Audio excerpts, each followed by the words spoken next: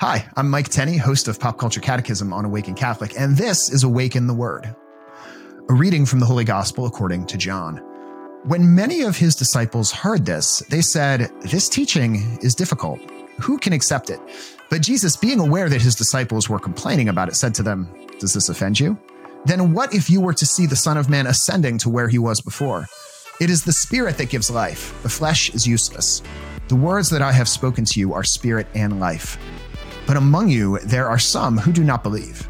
For Jesus knew from the first who were the ones that did not believe and who was the one that would betray him. And he said, "For this reason, I have told you that no one can come to me unless it is granted by the Father." Because of this, many of his disciples turned back and no longer went about with him.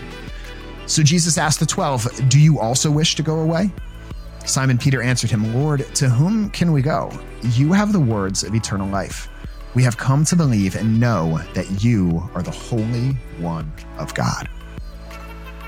This is the conclusion of the famous Bread of Life discourse in John chapter 6, where Jesus lays out in no uncertain terms our Catholic belief in the real presence of Jesus in the Eucharist, that in some strange, mysterious way, Jesus's body and blood, soul, and divinity is present when we receive the Eucharist, and it becomes a part of us, and he communes with us. That's why we call it communion. And some people here that have been following him for a while leave him at this point. They walk away.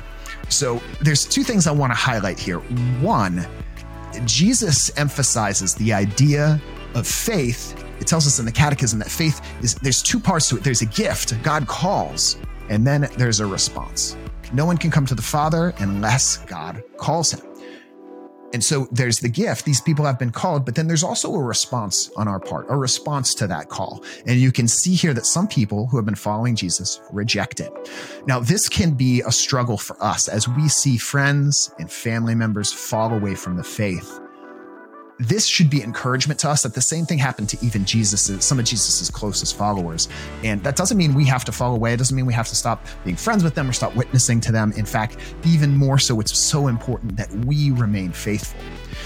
But two, when we get frustrated with the church, there's things we don't understand. Look, Peter doesn't say here, "Lord, what you said makes total sense. I don't know what's wrong with those people. I'm going to stick with you." He kind of seems to be like, yeah, we don't have any idea what you're talking about. This doesn't make a whole lot of sense. But he says, well, where else are we going to go?